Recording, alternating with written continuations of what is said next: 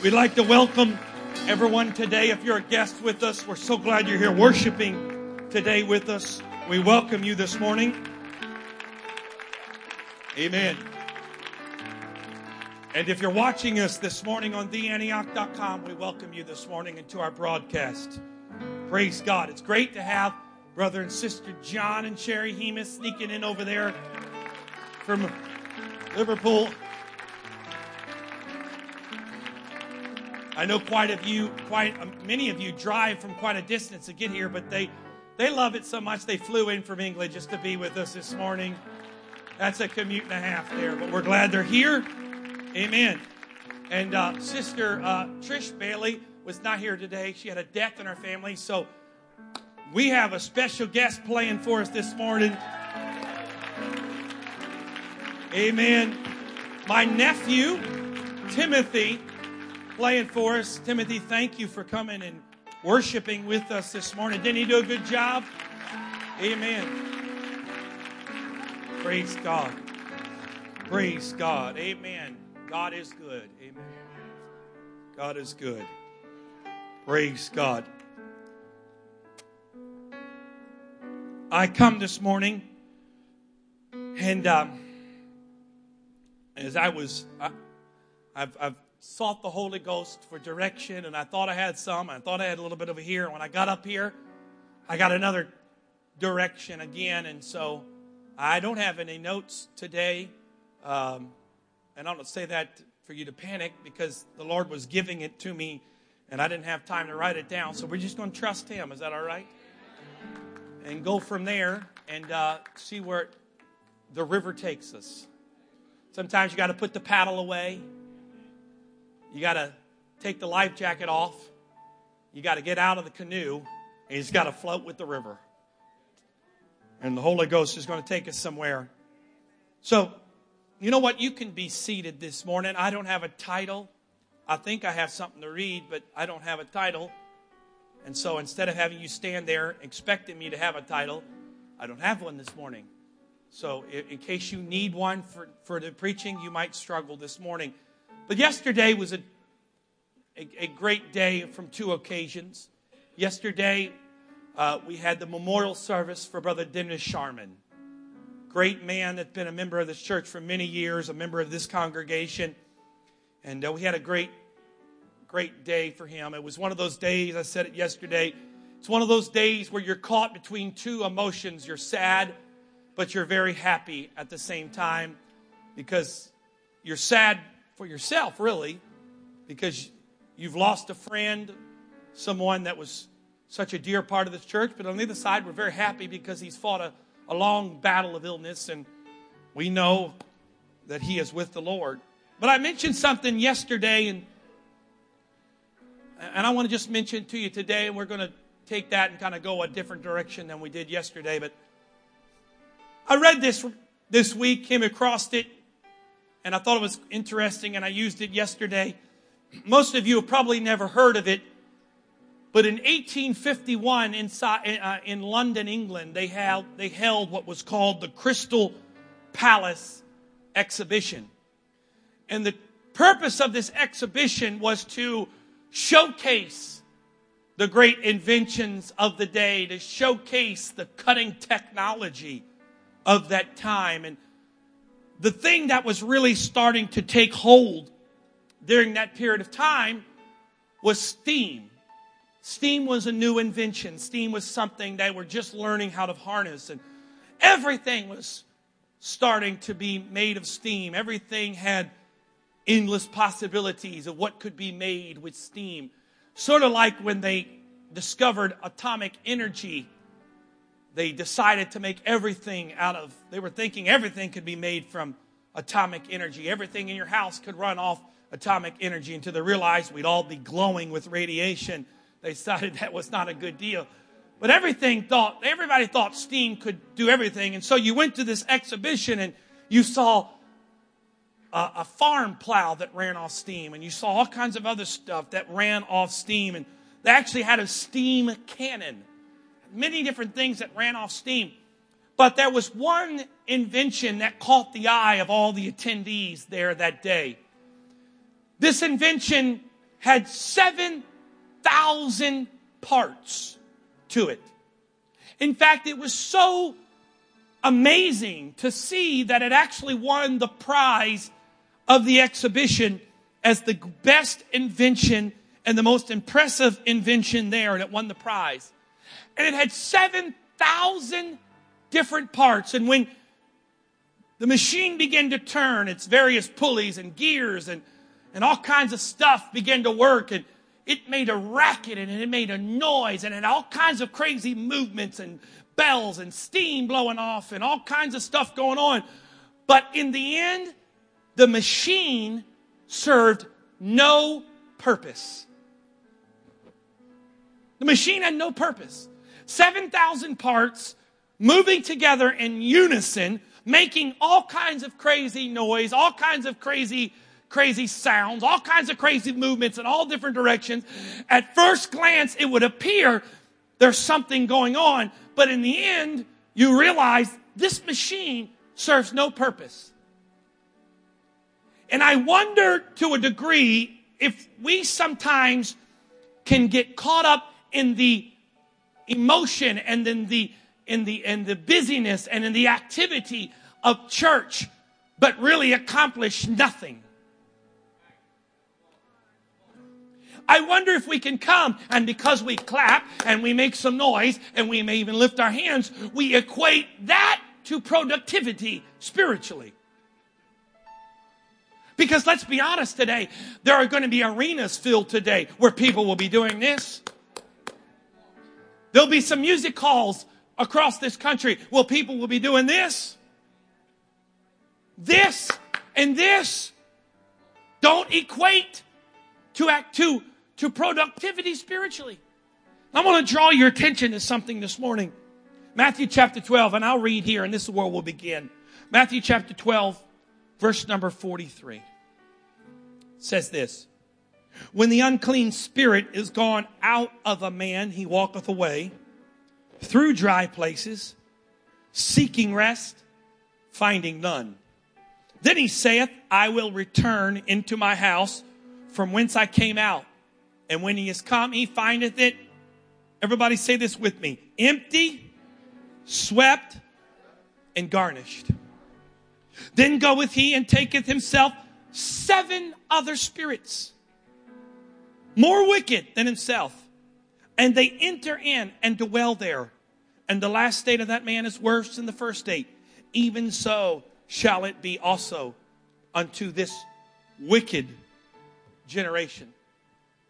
There's something I find quite interesting in that scripture that sticks out to me. And I'm sure if you read it, it sticks out to you. There's something quite interesting there because there is a state and a condition in that scripture that we all are striving to be. Swept and garnished. Our whole energy and focus for most of us is going to becoming a good person, to have our lives cleaned up, have our lives garnished. But the fact of the matter is, Jesus is saying about this man, he's saying, listen, he was empty, swept, and garnished. But the key word there is he was empty. The key word there is he was empty. Yes, his life was in order. Everything in his life looked good. Everything in his life had appearance to be something worth copying, something worth striving to be like. But the problem was that he was empty.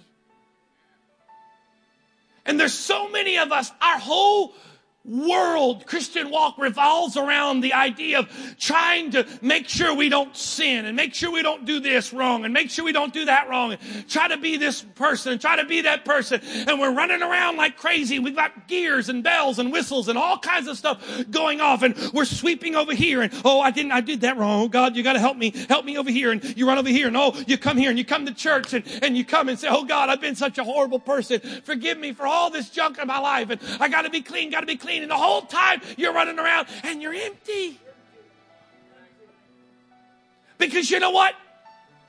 Religion teaches you to be swept and garnished.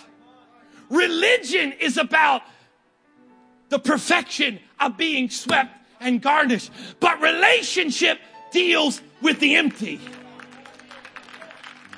Relationship deals with the empty. So if you just have religion, you can get a false sense of security that says, well, I've got it all down. Look at me. Look, I mean, I don't say bad words. I open doors for people, and I smile. And when someone cuts me off in traffic, I say, Lord, bless them today. And when things are going wrong, I keep a good attitude, and everything in my life is good. And man, look at me, I'm doing good. And we get this idea, man, look at me, and I try to look the part and act the part, and I'm right. And I say, thank you, Jesus. I pray over my food, and isn't that what I'm supposed to be doing? Isn't that what it means to be a Christian? And you know, I got a cross on. I wear a cross, and I let people know about my faith. And isn't that what I'm supposed to be doing? But we're empty. Empty. Empty on the inside. We've got nothing on the inside. And I want to draw your attention to something. I didn't have a chance to write it all down, so forgive me. I had to just search it in my concordance on my iPad. But I want you to notice a pattern that developed.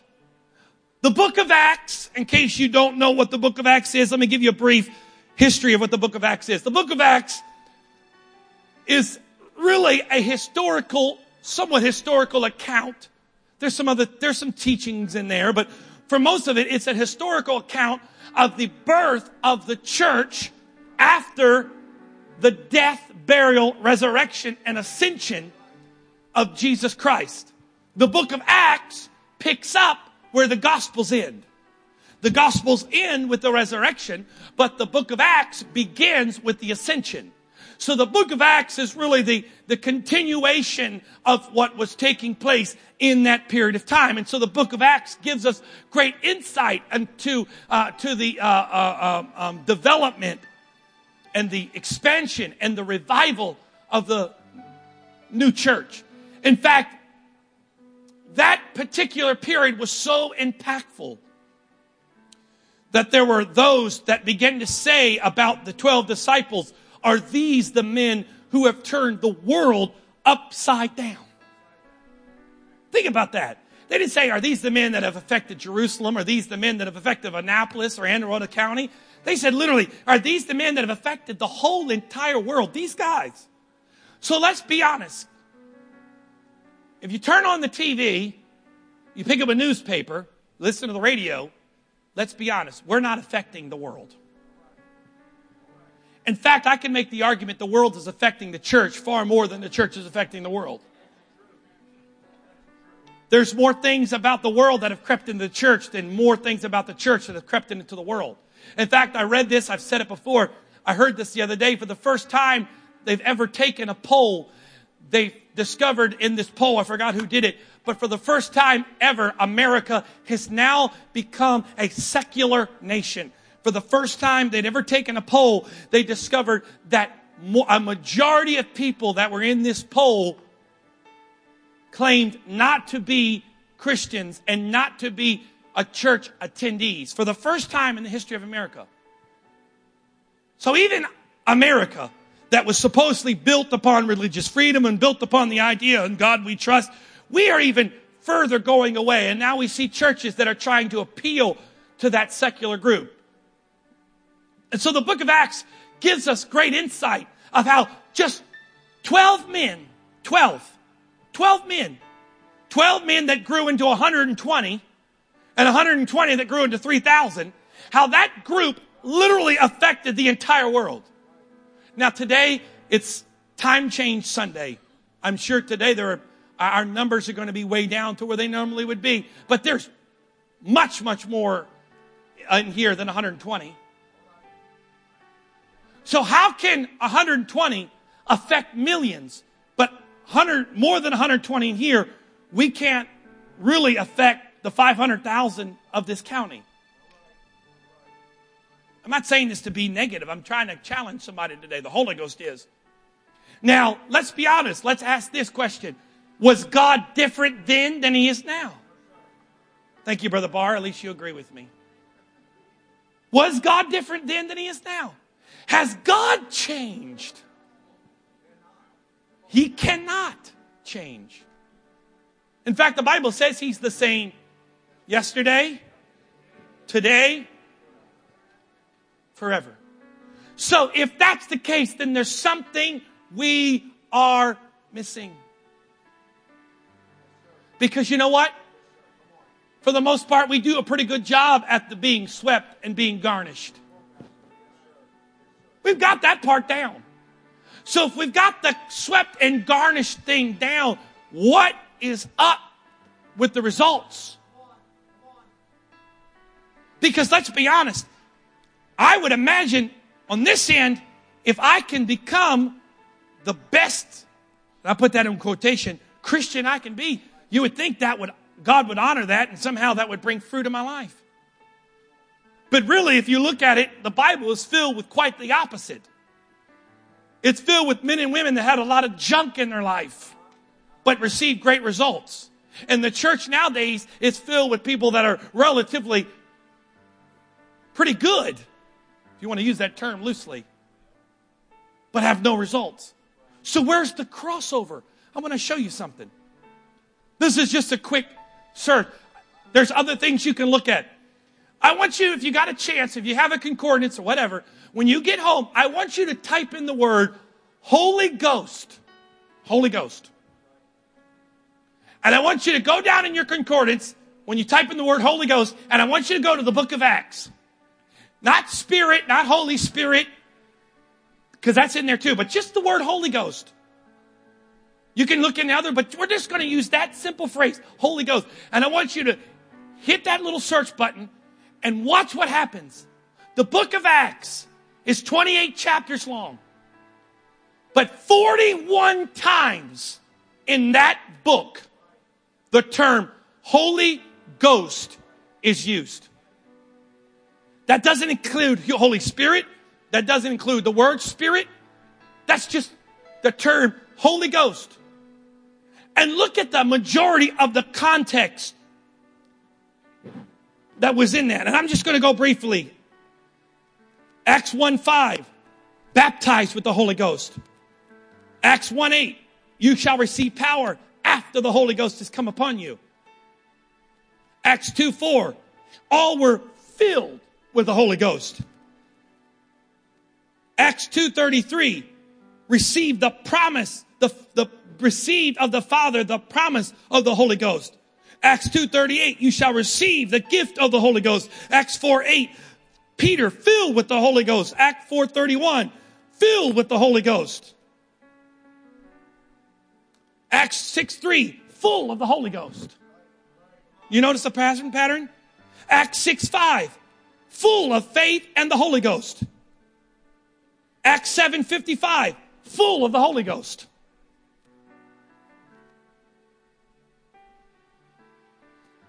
Acts 9:17, filled with the Holy Ghost. Give me a second here. I don't have this in my notes. Acts 11:16, baptized with the Holy Ghost. Acts 11:24, full of the Holy Ghost. Acts 13:9, filled with the Holy Ghost. Acts 13:52, filled with joy and with the Holy Ghost.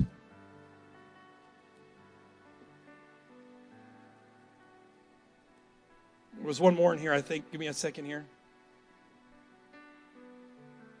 Acts 19:2, receive the Holy Ghost, filled with the Holy Ghost.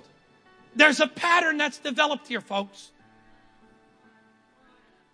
There's a pattern that was developing here in the book of Acts. Because the Bible says that when Jesus gathered around the 500, he told them, well, I feel the Holy Ghost. He told them to go to Jerusalem and to pray until you are endued or you receive or you are filled with the power from on high. Because he said, I'm going to send my Spirit. And it's going to fill you. And so this group of 500, they go to Jerusalem. You know the story, most of you do, but allow me to tell it for our guests. The 500, they go to Jerusalem. They begin to pray. Day 1 goes by. Nothing happens. Day 2 goes by. Nothing happens. Somewhere along the line, there were groups that started to say, you know what? I've got some stuff to do. I got work to go back to. I got stuff to have. And the crowd began to dwindle down. And by the time the day approached, most scholars think it was about 7 to 10 days. 7 to 10 days, give or take a few. Because we know it was 50 days from Passover to Pentecost. Jesus was alive for 40. So 7 to 10 days, they were praying. Somewhere along that line, 380 people decided, I can't stay anymore. So we had 500 dwindle down to 120. But the Bible says in Acts chapter 2, they were one place, one accord. They were beginning to pray. And the Bible says the Spirit of God came in that place like a rushing, mighty wind. And it said, and it filled the house where they were sitting. And then it said something like, it said this, and it appeared unto them cloven tongues like as a fire, and it set upon each of them. And then it said, and they were all filled with the Holy Ghost, and began to speak in other tongues as the Spirit gave them utterance. And this great event takes place, and they're filled with the Holy Ghost. But you know what, Brother Barr? That wasn't the only or last time that event took place. Because for too many of us, that's our story. I received the Holy Ghost. And you can give me the date, the time, and what you were wearing. But that's the extent of it. Because watch what happens. These were the same men. I'm going to pull this up to read the context of it. Same men. Acts 2, they were filled with the Holy Ghost. For the first time, began to speak in other tongues. What an experience. But 2 chapters later, go over in your Bible just a couple of streets to the right. Acts chapter 4. And watch what happens. Go back up to verse 23 for the context. And being let go, they went to their own company, reported all that the chief priests and elders had said unto them. And when they heard that, they lifted up their voice to God in one accord and said, Lord, thou art God, which hast made the heaven, the earth, the sea, and all therein, all that in them is. Who by the mouth of thy servant David has said, why did the heathen rage and the people imagine vain things? The kings of the earth stood up and the rulers gathered together against the Lord and against his Christ. For a truth against thy holy child Jesus, whom thou hast anointed, both Herod and Pontius Pilate and the Gentiles, people of Israel, were gathered together for to do whatsoever thy hand and thy counsel determined before to be done. And now, Lord, behold their threatenings, and grant unto thy servants that with all boldness they may speak the word by stretching forth thy hand to heal, and that signs and wonders may be done by the name of thy holy child Jesus. Now watch this. Ready? Verse 31. Don't forget Acts 2. Verse 31. And when they prayed this, the place was shaken, where they were assembled together, and they were all filled with the Holy Ghost and began to, wait, time out. I thought they already had it. Back up the tape. Acts 2 said they were all filled with the Holy Ghost. The same guys are praying again, and the Bible says they were filled with the Holy Ghost. Hold on a second. I thought one time was good. I thought Acts 2, you received the Holy Ghost. That was good. Wait a minute. Why are they doing it again? Wait a minute. I got the Holy Ghost. I got it. But here are the same guys that were praying again, and the same experience they had the first time. They had it again, and the Bible says the room was shaken, and they were filled with the Holy Ghost. That's not a typo, folks. The Bible doesn't make mistakes. That's not a grammatical error. It should have said, and they that had the Holy Ghost began to rejoice. Right? They prayed. The room was shaken. And they danced and shouted and sang songs to God because it was a great day. That's what we would write today, right? Boy, we were at church today and the room was filled with the power of God and it shook and we shouted all over the place. Woo! Wait a minute. 7,000 moving parts. Nothing happening. 7,000 moving parts. Woo! Look what the Lord has done. He healed my body. He touched. Noise. I'm not saying that. We've been preaching about praise, so don't act like I'm anti-praise. I'll shout you down.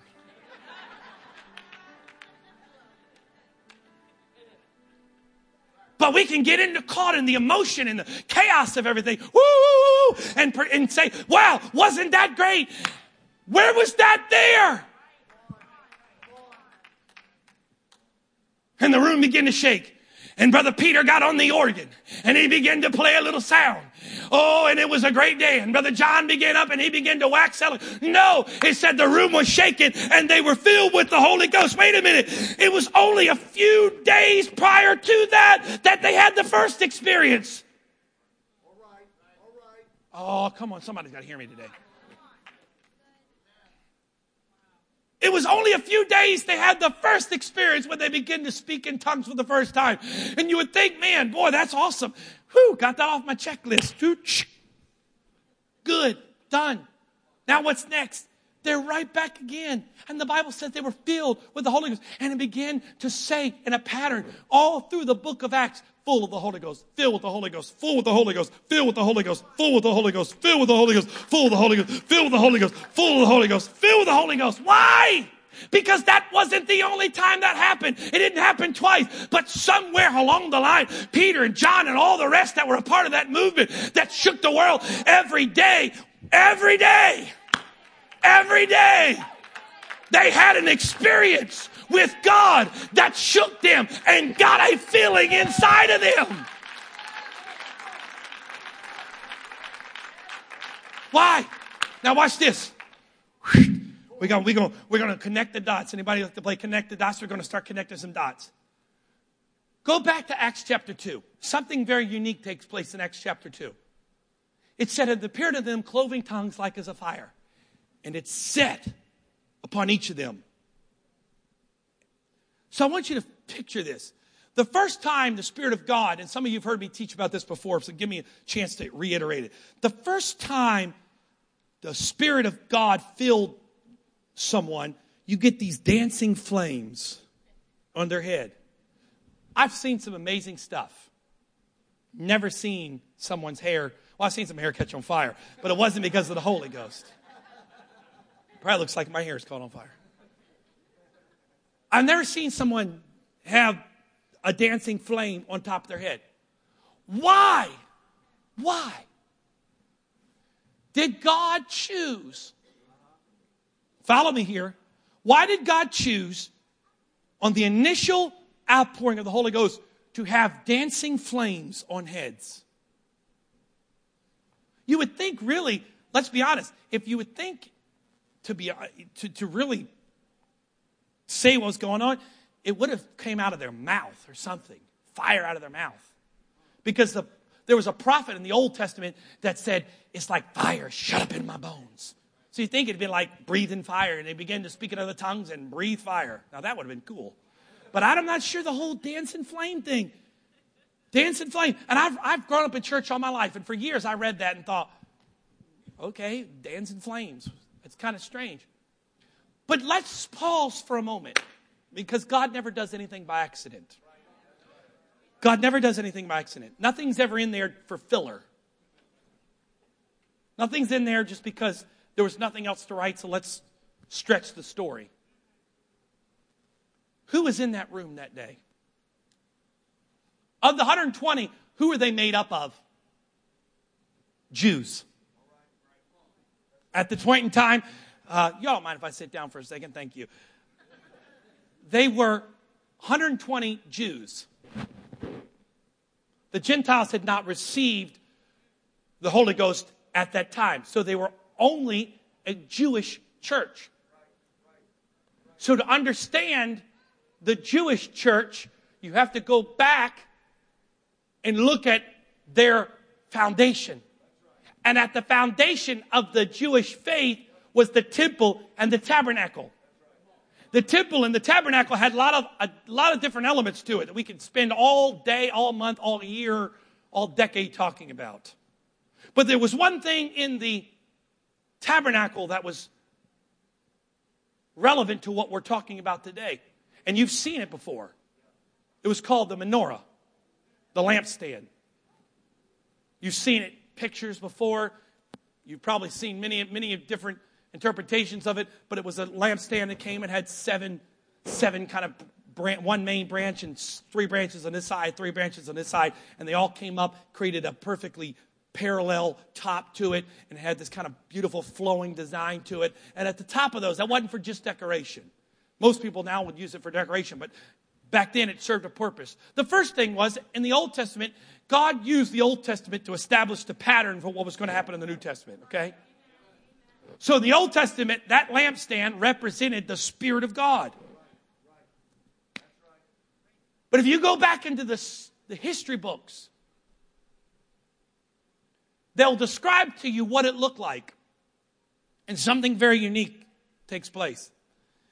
This was prior to the outpouring of the Holy Ghost. They described it as these branches coming up, and they had like an almond type looking opening to them. And they described it, they said it looked like a mouth that was open. This was the Jewish writers describing it this way. This wasn't someone later down the road that was trying to pee. This is what they said. It looked like a mouth, and on top of these different stands, the 7 ones, there was a dancing flame on top of each one of those. Now, I want you to picture that in your mind. You've got this lampstand that represents the Spirit of God. And on top of that, you've got these dancing flames. The Holy Ghost comes along. All right. Baptism of the Holy Ghost is poured out on Acts chapter 2. The veil of the temple is torn in two. The Spirit of God is released out of the holiest of holies. Now we're transferring the power of God out of the tabernacle or the temple into this temple. I'm so excited. It's getting out of the temple made with hands and temple that was made from Him. So, I wish I could just preach on this all day. So, if that temple represented the elements of God, then this temple has got to represent the same elements. So when the baptism of the Holy Ghost is poured out, the first thing that happens is, woo, dancing flames on top of the head. What in the world was dancing flames on top of the head? But I guarantee you that day, when they saw those flames, Peter turned to John and said, look at that. What is it? Look at the fire on top. And all of a sudden their eyes got big because they realized what was taking place. They understood the significance of those flames on top of the head because they knew no longer is the Spirit of God represented by the menorah that's in the temple. But now the Spirit of God is no longer in the temple, but the Spirit of God is now in this temple.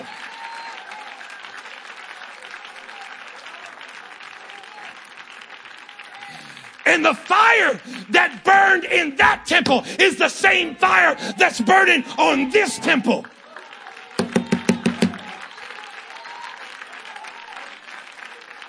But watch this.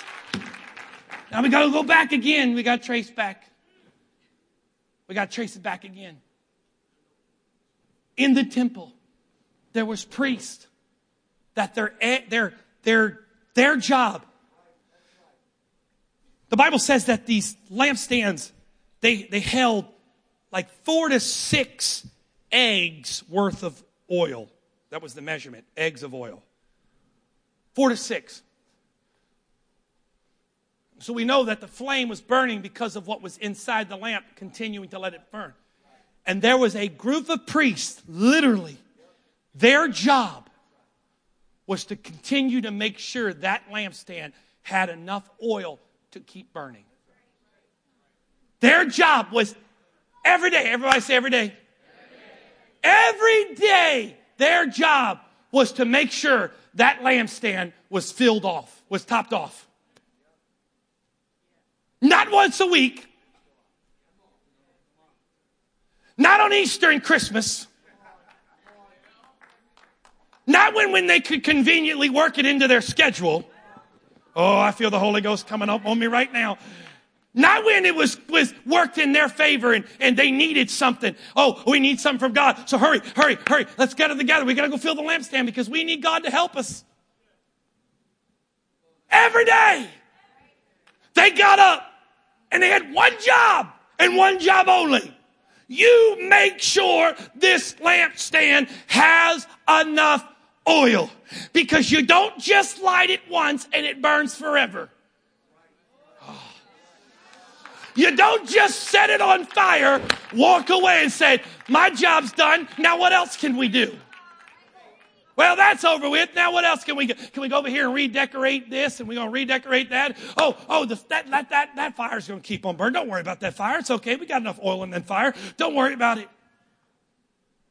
The problem is, you do that, you come back one day and you're like, oh, where'd it go? What happened to it? I don't see the same light in here like I used to. I don't feel the same thing in here like I used to. Wait, what happened? Where'd the light go? Now, did the light change? No. What changed? They didn't keep it filled. So why do you think sometimes you come in here and all of a sudden you come in and you don't feel anything? Oh, I'm on it now. I'm going to step right on it. We're just going to step right. I got to button myself back up again to get ready for this. How come you think you can come in here and sometimes you don't feel anything and you look around and go, well, if they just sing my song, or that preacher would preach what I want to hear, or they would do that, or they do that, I'd feel better. No, honey, you got no oil in your lamp. Bottom line, you got too busy with your life and your stuff, and you let your oil come out. Because you know what? Every day when I get up, the first thing I got to do is say, Jesus, fill me. Don't fill me on Sunday. Don't fill me just every week. But Lord, on Monday morning, fill me. On Tuesday morning, fill me. On Wednesday evening, fill me. On Thursday, fill me. On Friday, fill me. On Saturday, fill me. Somebody needs to put your hands together and give God praise. Fill us, Jesus. Baptize us afresh with your Spirit. Baptize us fresh with your Spirit. Somebody in this place today, you need to be dissatisfied with where you are. It's been too long since your house was shaken. It's been too long since you felt the mighty rushing wind that filled your house. You've got too used to an empty lampstand. Oh yeah. Well, you know, preacher, I received the Holy Ghost. I did it last year. Well, I received the Holy Ghost 5 years ago. Well, come on, man. I've been coming here for 30 years. I received it. Really? Really? Really? Do you think this area wants an empty lampstand? Because you know what? If that's what it's about, there are plenty of other churches that got more money than us that can build a better lampstand. We don't have enough money in this church to build a better lampstand. They can outbuild us. There's some churches, not to be named, around this area. They can outbuild us when it comes to the lampstand. I mean, imagine they can digitize the lampstand now. Forget that analog stuff. We're going to put a switch on it, hook it up to some propane. It ain't about the lampstand, honey. It's what's in the lampstand that matters. And there's too many of us, I'm afraid. We're running around with empty lampstands. How do I know that? You just look at your life. Because what happens in the dark? You can't see. What happens when you can't see? You get confused. What happens when you get confused? You start wandering. What happens when you start wandering? You start looking for anything you can hold on to. Anything you can grab. And then eventually what happens? You get dissatisfied and you say, forget all that. I don't need to do anything anymore. You know what? God loves me just like I am. Look, I am here at church. Isn't that good enough? Look, if I don't come to church, what's the big deal? They got 250 people in there. They're not going to know why I'm not here. What's the big deal? I don't even need a church. I don't even need to be in a church. I love God just the way I am. Him and me have this. See that? You know how? Empty lampstand. Empty lampstand. Doesn't just take place overnight. Empty lampstand. Because you know what? You come in here and you confuse activity with productivity. And you come to church and we worship and you worship along with us. And you think, well, there you go. Ooh, that was good. And I walk out and I think, man, that was awesome. But all you did was rattle it. You didn't fill that lampstand. You just shook it a little bit. And we worship. You pray. Oh, this is great. Oh, that was awesome. Boy, did you feel the presence of God in there today? It was great. You have someone come along. They lay hands on you.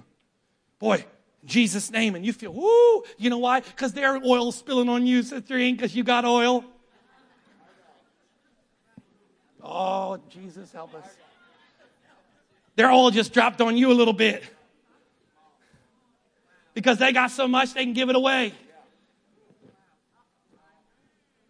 That's why you go pray for people and nothing happens. I know I'm teaching, preaching, whatever I'm doing today. The Lord is talking.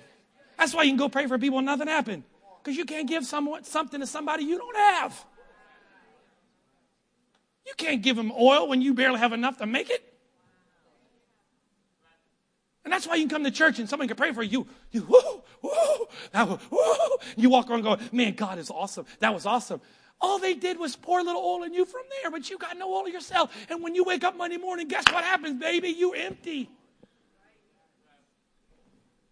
And your life is a mess.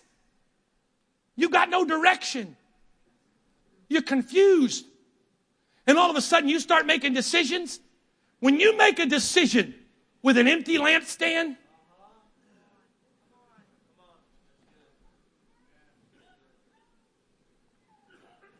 when you get in a dark room, and that room you're not familiar with, you don't do anything quickly. Everything becomes laborious. Everything becomes a painstaking, okay, oh.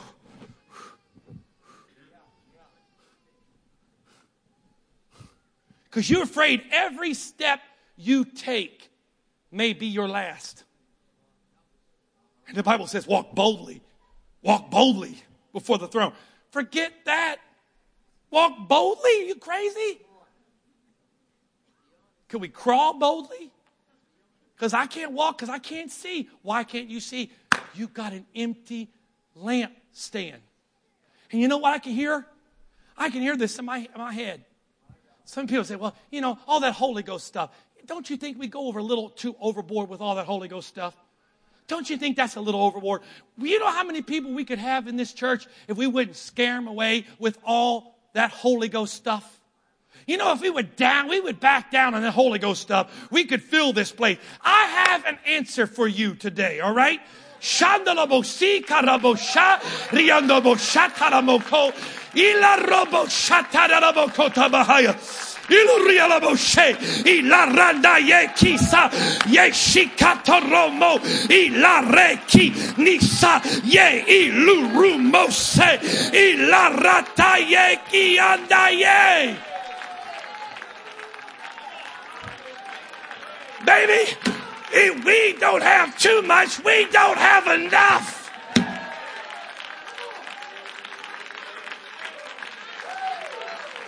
So if you're thinking we're going the opposite way, you're going to have to fasten your seatbelt, because I'm telling you, we need more of some larabo kotoriata, ilarata yeki ataraba yeki atarabo, ilaranda yeki satara, iluriba yeki aradaye. Fill me, Jesus. Fill me, Jesus. Fill me, Jesus. Fill me, Jesus. Fill me, Jesus. Fill me, Jesus.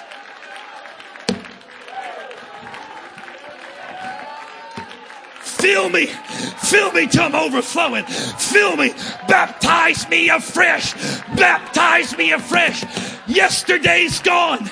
Today I'm in need.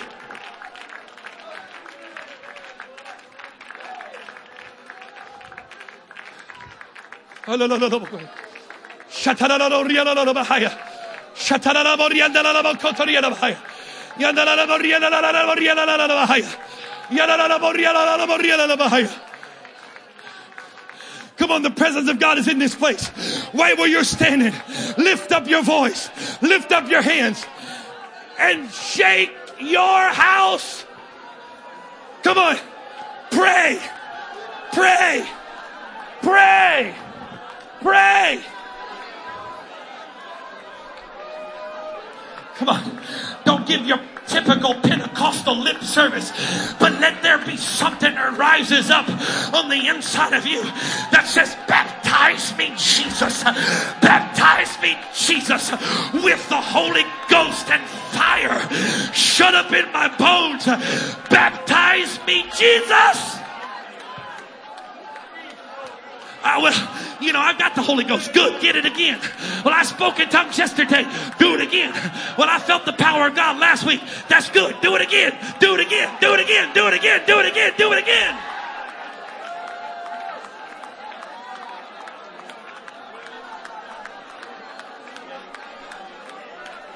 It's not good enough. If you can't remember the last time that you truly were baptized with the Holy Ghost, you don't need to leave here today until it happens again. I don't care if this is your first time, or I don't care if you come here every week your entire life. But if you can't remember the last time that you were baptized with the Holy Ghost, you need to pray until He does it again. Come on, come on. Come on, they were one place and one accord. Come on, pray for somebody near you. Come on. Say, baptize us, Jesus. Come on, be used to the Spirit. Be used to the Spirit. The Holy Ghost is in here. Don't wait for me to tell you what to do. Be led of the Spirit. Be led of the Spirit. There are people in here today that need to be baptized for the first time. There's people in here today that need to be baptized for the second time. There are people in here today that need it afresh and anew because they haven't had it in a while. Come on, church.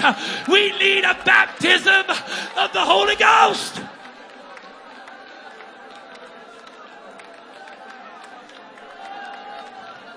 Come on. Come on, find somebody to pray with. Reach over next to you, find somebody to pray with. Come on, reach over next to you, find somebody to pray with. Come on, let the Lord use you right now. Let the Lord use you right now. Be sensitive to the Holy Ghost. Come on, God wants to pour out His Spirit in this place today. God wants to pour out His Spirit. You say, well, isn't that just a bunch of emotion? No, no, no, no, no, no. Not by might, not by power.